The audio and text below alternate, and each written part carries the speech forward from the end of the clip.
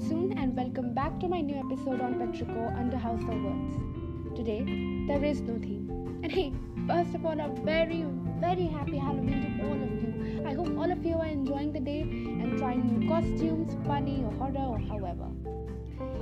We've got 4 writers today who have been featured, 3 of whom have written really, really scary poems on the occasion of Halloween, so just be with us. The surprise segment for today is a little different and unlike the usual. What is it? I'll tell you in a bit. Starting with our first writer that goes by the abbreviation LP.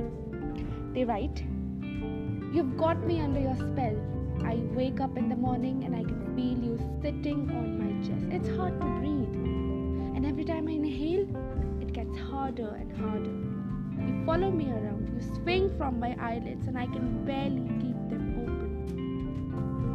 They are so heavy. You're standing on my feet. Wherever I go, so do you.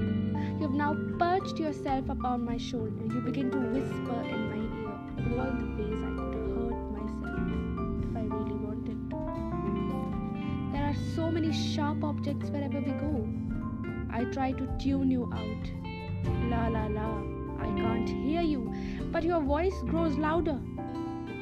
More shrill. It's getting so hard to not hear you, but you don't own me. Except you do." That one was a scary one, to be honest. Perfect start to our Halloween episode. Next one is Theodore, an emerging writer on Instagram. They write, "Silver Lining," the title of the poem, and here's how it goes. "I'm looking for that man, 250-pound sack of good stories, modern in bits, wet, 4 arms like bricks, and there he is, behind the bar. My hero and my enemy, he's shaking today, like a Quaker in an orgy. He's on something, but it's okay, aren't we all? At least the whiskey sour will be extra frothy. Take the win while you can, baby." Actually, I found this news a little different. The style and the mood of the news is absolutely unique. A 10 on 10 for me. Next writer is Maria Gisbrecht. She's a poet and storyteller from Canada. She's passionate about the power of writing life into existence. The title of her poem is "Not All My Ghosts." "Wear white and come in through the windows. Some wear dress pants and crawl in through the front door, wiping their whiskey breath on the welcome mat. Not all my ghosts overstay their welcome. Some leave in the middle of the night without saying goodbye. Not all my ghosts call me their daughter, but most do."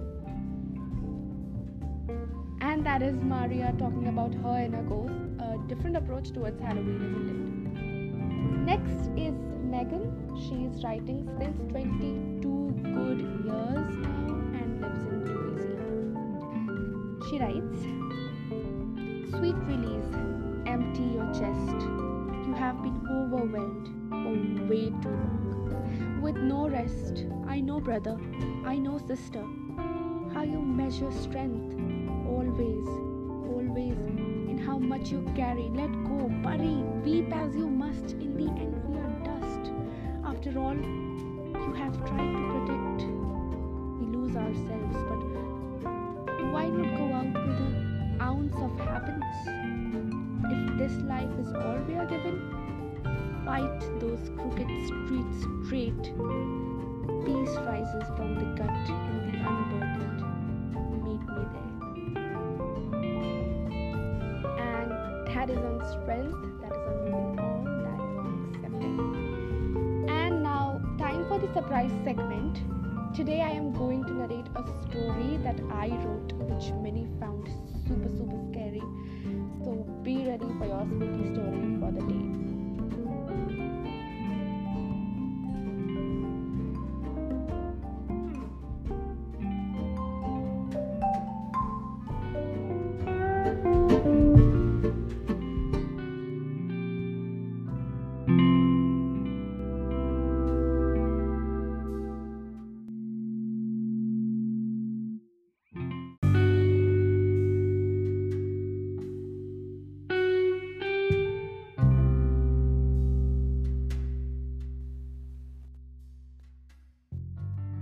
Portrait of a lady. Have you run out of paint again? Just the red one, honey. Oh, that explains why the figure is naked. What are you painting anyways, Mum? Portrait of a lady. Soon she'll be donned in a scarlet kimono. Jason's mum grinned like a Cheshire cat as she stroked her fingers through the easel. Don't worry, Mum, it will be soon. Jason dictated. Have you kept water for your pa on the table? Suddenly, a loud voice creaked. Jason ran towards the attic and halted in the room right near the staircase. The marble was doused in blood. Pa has fallen down the wheelchair again, Ma! Jason howled. Alina darted from her art room towards the bedroom only to find her husband struggling with his stroke, unable to speak, clad in blood gushing out and through his forehead that still rested beside the table leg. She started searching for the medicines and bandages. As the table drawers shrieked, she panted. How did it happen? Her husband's eyeballs could pop out any moment now. I suppose the glass of water was kept too far on the table, Jason posited. She undid the bandage roll and soaked the marble clean with it, emptied the medicine bottle into the midden and squeezed the bandage into the bottle. Mum, do you need any other paint? Just the red one, honey. Phew! So that is it for today, guys. I hope you enjoyed your little Halloween treat today. Wishing you a night that is so fun, it's scary, have a spooky time, don't get too scared though. And that is me, Shreya Prasoon, signing off.